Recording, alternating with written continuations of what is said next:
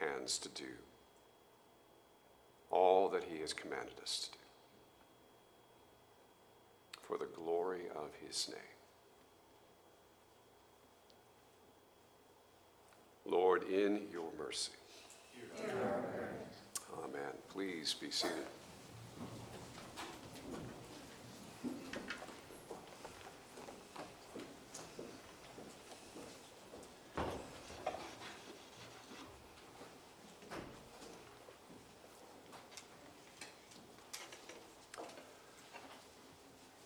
Can you imagine what it must have been like to gather in that synagogue in Nazareth so many years ago? It's always helpful for me to try to put myself back into the scene as the gospel writers describe it. And this is quite a scene. You can imagine all the anticipation. This, indeed, what we've just heard read, that David read to us today, was the very first episode that Luke tells us, the first story about Jesus and his entry into the ministry of his adult life. He tells stories of his childhood, but this is the beginning of his ministry. Now, it's the first story he tells, but it's not the beginning of the ministry itself. He does say that a report about him went out through all the surrounding countryside. When you read through the Gospel of Mark, it's almost a full year of ministry that we have of that report before it comes to this story in Mark's Gospel. But this is where Luke wants us to begin. So there's this report that has gone out throughout the entire surrounding countryside. And it's all about this kid that grew up in our church. All right? Just think about that. They're hearing about miracles. They're hearing about audacious claims. They're hearing that he's teaching like nobody else in Israel had ever taught. And now they hear that this kid is coming home. I think I'd be there that morning, right? Would you? I think we would. I think everybody else would. Luke goes on and says, and Jesus came to Nazareth, where he had been brought up. And as was his custom, he went to the synagogue on the Sabbath day. And he stood up to read. The synagogue was indeed the local church, as you were, gathering place.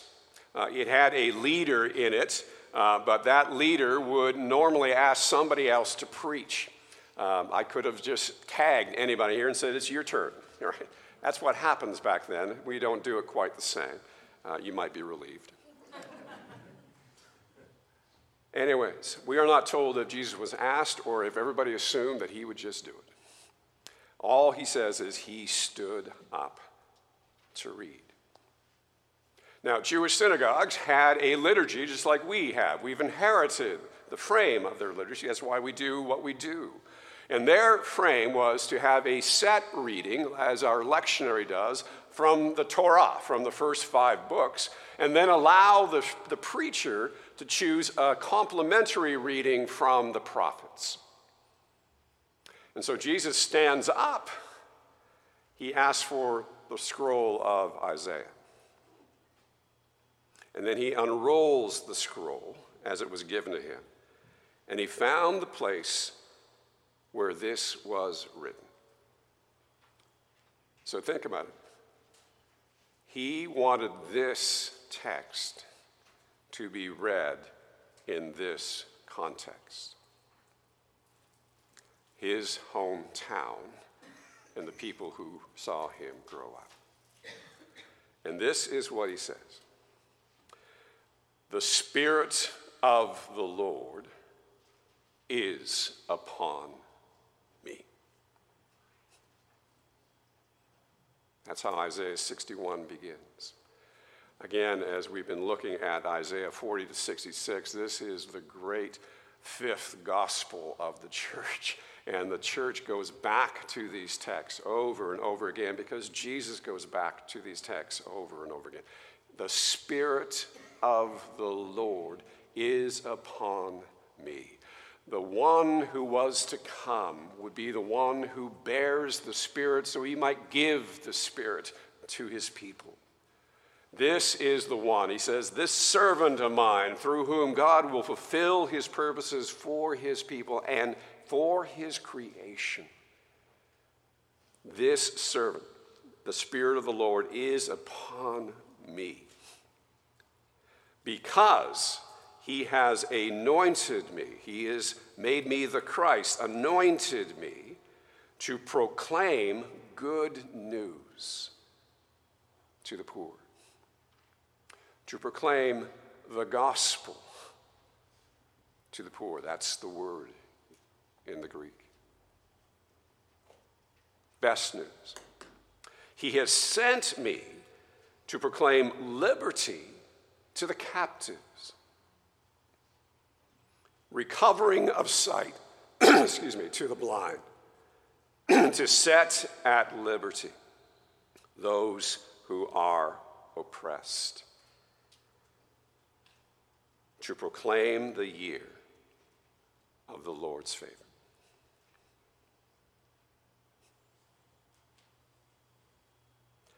And Luke says he rolled up the scroll, gave it back to the attendant, and sat down, because teachers always sat back then. And he says, and all the eyes of all in the synagogue were fixed on him. And then he preached a one-sentence sermon. One sentence. And this is what he said. Today, this scripture has been fulfilled in your hearing. Boom. Right? That's the story. If you were there, how would you have responded? Right? If you had seen this kid grow up among you and then see him leave town and then come back to town and read that text and preach that sermon, how would you have responded? Now, we are not told how they responded. That's left for next week. And even though I'm eager to get to next week, the lectionary says stop here. It doesn't happen that often, but sometimes we get a text and a story that is so powerful that the church says you need to slow down and read it very slowly and carefully. And when you get this kind of two-sided message, the beginning of something and then response to something, it says, look, there are two sides that you really need to grapple with. And the first is simply this, and here's what this text is saying to us. There is nothing more important than to recognize that he is this one and to listen to him as he speaks to us. That's the message for today. Right? The message for next week is, there is nothing more challenging than that to do. And it is very challenging to continue to recognize him and continue to listen to him, because sometimes he says things we don't want to hear. But I'm going to leave that for next week. David is preaching on that next week, and I want to crimp his style.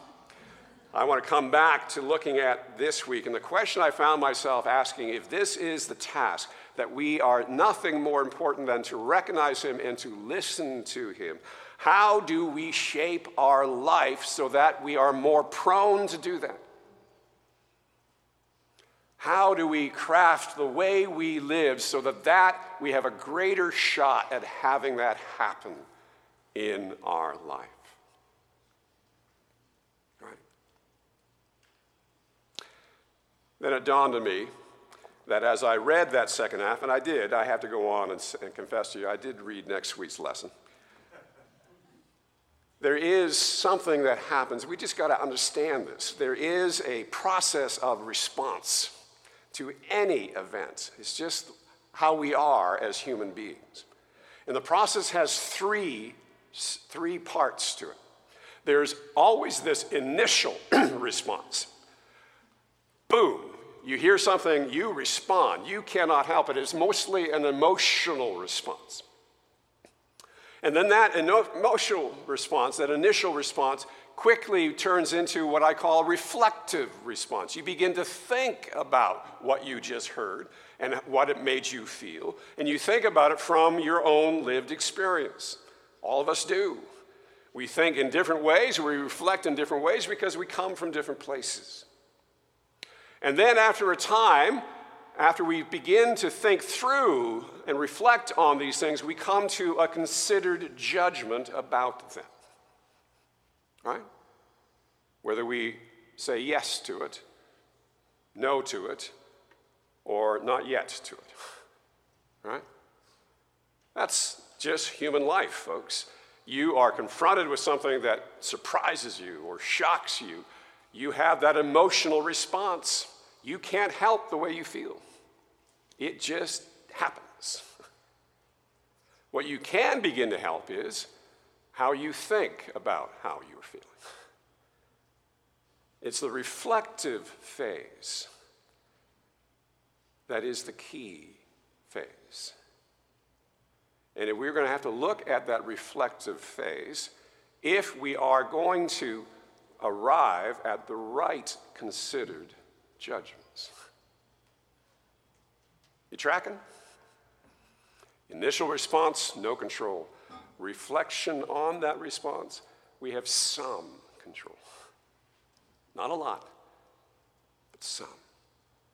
And the more we begin to get a handle on how we should reflect on these things, the more likely we will arrive at the right considered judgments on these things. So how do we do that? And I'm assuming that each and every time that we pick up this book, open it, and begin to read, we are hearing him speak to us through the words that he has spoken. That's what the scriptures do. That's what Jesus did. He read from the text and then spoke to the text about himself to his people. He does that every time we open this book. This is how God speaks to us. He addresses us through these words. And it's vital for us to hear his voice as he does so. But how do you begin to shape your life so that you are prone to listen? That's the question I'm asking. And I want to make two, well, they're not simple points, but 2 points that I hope might be of help to you. They have been and are helpful to me. The first comes from the context of our text. The second comes from our companion text from Nehemiah. Here's what I would say. Every time you open up this book, every time you prepare yourself to listen for his voice, understand this bigger context. And the bigger context is his voice is not the only voice vying for your attention. His voice is not the only voice vying for your attention. That's what the bigger context of our text is all about. You go back into Luke's gospel, in the 3rd chapter, he describes again the baptism of Jesus by John, where again the heavens are open, the Spirit descends, and he hears the Father's voice saying, "You are my Son, my beloved, with you I am well pleased." He hears this voice. And then we read the story that the Spirit drives him out into the wilderness, where he is tempted by the devil, tempted by the enemy, tempted by the other voice in the story, tempted to have a different idea as to who he is, tempted to have a different way of being who he's called to be. And then having left that, having overcome those temptations, having said no to that tempter, that other voice, he then bursts upon the scene in Nazareth, reading the text and saying, I am the one who has come to overcome that voice. And I have overcome that voice so that you might hear mine. That's what the text of the temptation with this as the second or the next immediate story tells us. God has overcome in Jesus the voice of the tempter so that now he can speak to his people. That's what he's saying. He says, I am the one who has come. My voice has come to break the power of his voice over you. I have come to speak good news to the poor. I have come to proclaim liberty to the captives, those who have been enslaved by this voice. I have come, he says, to open the eyes of the blind, because this one has blinded you to see who this one is that is coming. I have come to set at liberty those who are oppressed. So the good news of the gospel is that we who have been oppressed and enslaved by this other voice, blinded to the glory of God, enslaved to think that the one who loves us and speaks to us speaks death to us, not life. He says, I have overcome this one so that I might speak truth into your life. And when his voice breaks through into our lives, that power of the other voice is broken. That's the good news of the gospel. And when you hear the gospel, you are knowing that you have been freed to listen. That's the good news.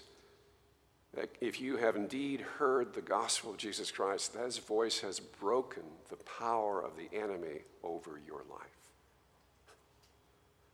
The bad news is, it hasn't yet taken it away. That other voice remains powerful in our lives. That other voice has shaped our lives forever until his voice breaks in. And we come to the text with both of those voices vying for our attention. Do you get that? Our task when we open this word is to understand that context, that we are wanting to discern his voice, but we're also wanting to discern the other voice and how it is influencing us hearing his voice. We read today about the postmodernist idea of having this hermeneutic of suspicion, that we don't trust any voice, right, except our own. We need, as Christians, to have a hermeneutic of suspicion of ourselves as we come to this text.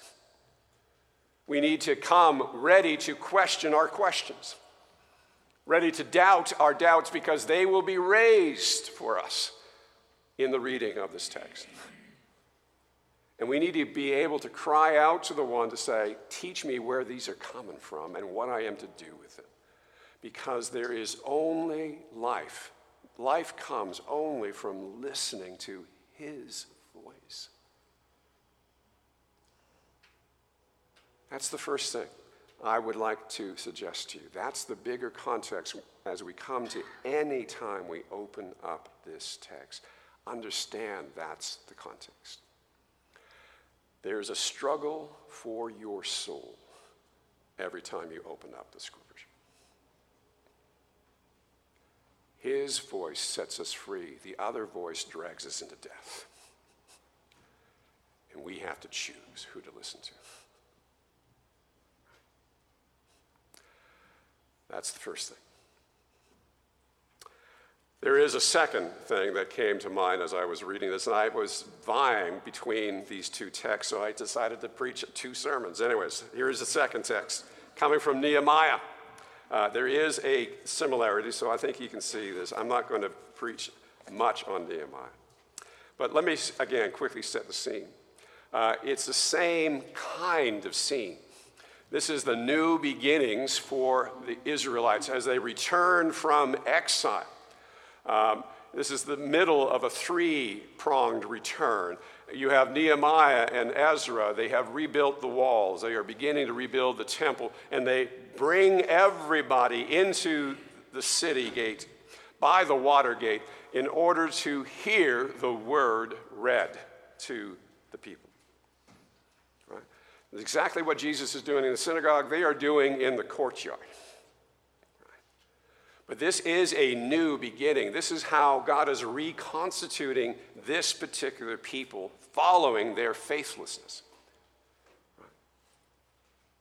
And we have the same kind of thing. Ezra gathers. He's sitting up on this tall platform, this pulpit, and he begins to read the Torah, the first 5 books of the law of Moses. And he begins in the early morning and he reads through to the midday. You have the scene of the Levites scattered throughout the people, and their job is to interpret what the people are hearing. Right? It's a great little scene. I love that kind of scene. But anyways, you have Nehemiah describes the response of the people. And again, it is that threefold kind of response. They begin with utter expectation. Utter expectation. When Ezra stood, we read, the people stood with him and answered as he prayed, Amen and Amen, lifting up their hands. And they bowed their heads and worshiped the Lord with their faces to the ground. They were ready to hear, eager to hear the word spoken to them, their God through their leadership speaking to them. They were eager for it. And then we come to the reflection piece, and it's sort of hidden in the text, but it's there. We read, for example, that they had to be ordered not to weep. Ordered not to grieve. For all the people wept as they heard the words of the Lord. And indeed, they had to be ordered not to mourn or weep. Now, think about that. They are eager to hear, they're ready to hear, they begin to hear, and they're thinking about what they're hearing, and they start to weep. The intent of the hearing was to experience joy. Where did the weeping come from? We're not told. But could it be that it was the other voice speaking condemnation into their souls? This is how it happens. When the word is spoken, we respond, and when we begin to reflect on the response, we are being pulled in 2 different directions. Right? Now, the good news is they were there, and they weren't alone that day. The leadership ordered them to change the path of their reflection. Do not weep. Do not mourn, for this day is holy to the Lord. Go your way, eat the fat, drink the sweet wine. Send portions to anyone who has nothing to eat, for this day is holy to the Lord. And do not be grieved, for the joy of the Lord is your strength. They were given a redirecting word on their reflection on the word. Do you see that? And it led to them finally experiencing that joy in festival. They were helped, though, by the God-given leadership given to them. Now, let me say this very clearly as I can. We live in a hyper-individualistic age. I take that as a given. Every single one of us truly believes that we are autonomous in all that we do. And if we don't, we're just lying to ourselves. Right? Hear this. You are responsible for how you respond to the Word of God. You are. We each are. in our own time. It is true. I am responsible for my response to the word. You are responsible for your response to the word. That's what it means to be made in the image of God.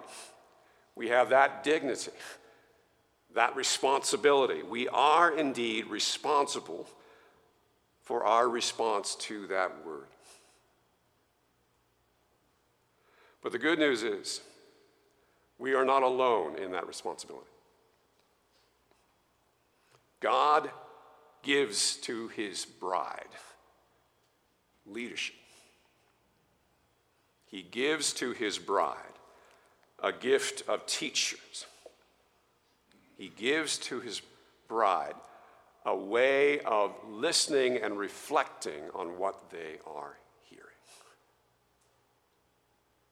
That's what Nehemiah teaches us, I think. And it's a glorious thing. We each are responsible for how we respond to the word, but we are not alone in that responsibility. Thank God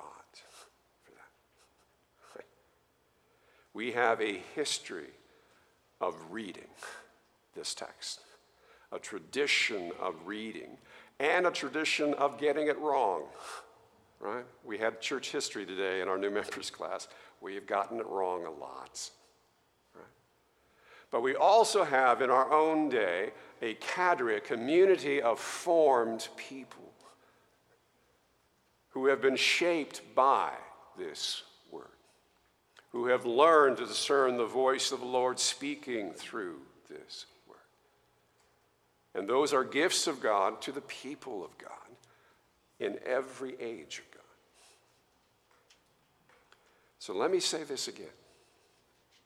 If you are struggling with understanding the word, and especially if you are struggling with responding to the word by resisting the word in a particular way, and we all do,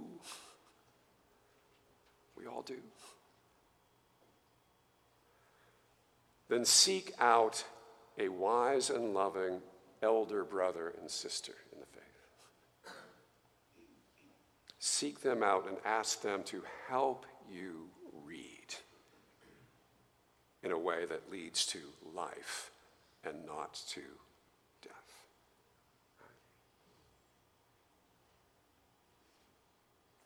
You are indeed responsible for how you respond to the word. But you are not alone in that responsibility. I am responsible for how I respond, but I am not alone in that responsibility. By the grace of God, he has given gifts to the church of God to help us discern the voice of God speaking through the word of God.